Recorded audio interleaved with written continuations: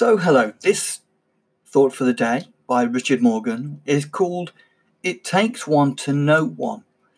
And it was based on the readings for the day from the Christadelphian Planner from the 4th of May, 2020. It takes one to know one.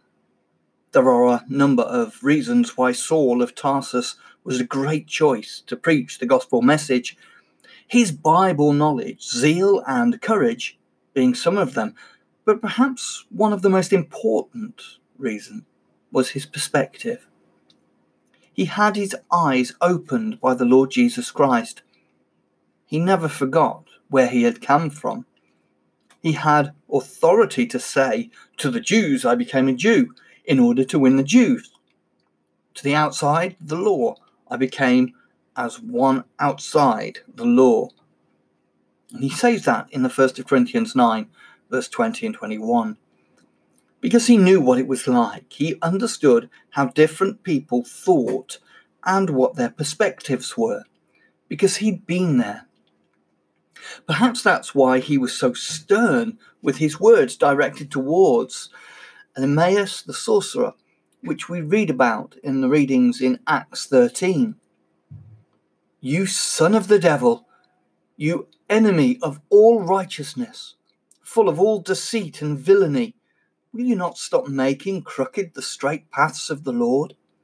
And now, behold, the hand of the Lord is upon you, and you will be blind and unable to see the sun for a time." So why did Paul make Elymas blind? Because he knew what it was like to be an Elymas. He knew what it was like to be blind, to be spiritually blind too, and made crooked the straight paths of the Lord. Interestingly, this is the first time we have his name, Paul, mentioned. But Saul, who was also called Paul, filled with the Holy Spirit, this was Saul of Tarsus, finally converted, a process that started on the road to Damascus, but continued during his return home to Tarsus, Acts 9, verse 30. For what was probably about 12 years. No doubt during that time he pored over the scriptures, seeing them in a brand new light, shining forth the Lord Jesus Christ. Everywhere Paul went, he would go first to the synagogue in the city, armed with his new found understanding. His knowledge of the text of the law from his upbringing as a Pharisee meant he was the match for every rabbi with which he came into contact. His knowledge of Christ would allow the gospel to flow through that understanding and convince others as he had been convinced himself. But more especially, he was the apostle who would be sent to the Gentiles.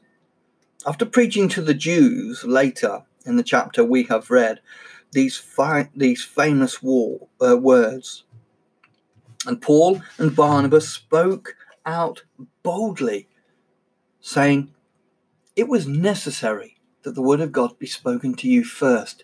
Since you thrust it aside and judge yourselves unworthy of eternal life, behold, we are turning to the Gentiles. For so the Lord has commanded us, saying, I have made you a light for the Gentiles, that you may bring salvation to the ends of the earth.'"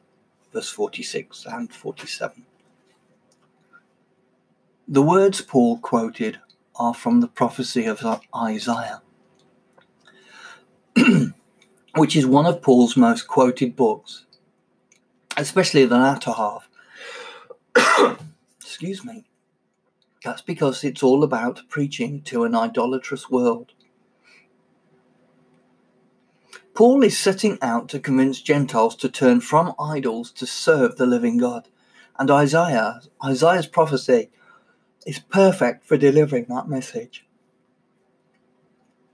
The specific words quoted by Paul are from Isaiah 49 and verse 6. The context is applicable to Paul's preaching ministry, but let's focus on chapter 42, which uses similar words and reads, "I am the Lord, I have called you in righteousness, I will take you by the hand and keep you.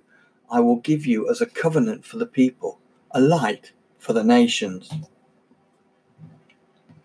Notice the connection between the words, I will take you by the hand, and Saul being led by the hand. In Acts chapter 9, verse 8. After being made blind. Then the next verse says, he is a light to the nations, to open the eyes that are blind, to bring out the prisoners from the dungeons, from the prison, those who sit in darkness. Those are very similar words to what Jesus said to Paul when he chose him. But rise and stand on your feet, for I have appeared unto you for this purpose, to appoint you as a servant and a witness to those things which you have seen me, and to those things in which I appear to you, delivering you from the people, from your people, and from the Gentiles, to whom I am sending you, to open their eyes, so that they may turn from darkness to light, and from the power of Satan to God. Acts chapter 26, verse 16 to 18. Notice how Jesus also called Saul a servant and a witness, echoing with the first recipient of Isaiah's prophecy, the nation of Israel, which in the next chapter in Isaiah is addressed with these words, Ye are my witnesses, declares the Lord, and my servant whom I have chosen. Isaiah 43 verse 10. Paul was taking on the mantle as God's servant to witness to those nations about the one true God of Israel. Paul, when he was Saul of Tarsus, was the predicament of the people he preached to. Despite being a Jew, he was no better than the Gentiles, spiritually blind, in darkness and in prison. But his new Lord had set him free. We too have been set free from the darkness of sin and death. We know what it's like to be shackled by the flesh. We can use our experience to preach the same gospel, the one true God, to a world desperate for good news during these difficult times. Well, thank you for joining us for today's thought for the day. We hope and pray that you'll find it to help and encouragement. You can read the thought on the website, BibleTruthAndProphecy.com. It's in the section under Meditations, under It's the Thought That Counts. Please have a look through them.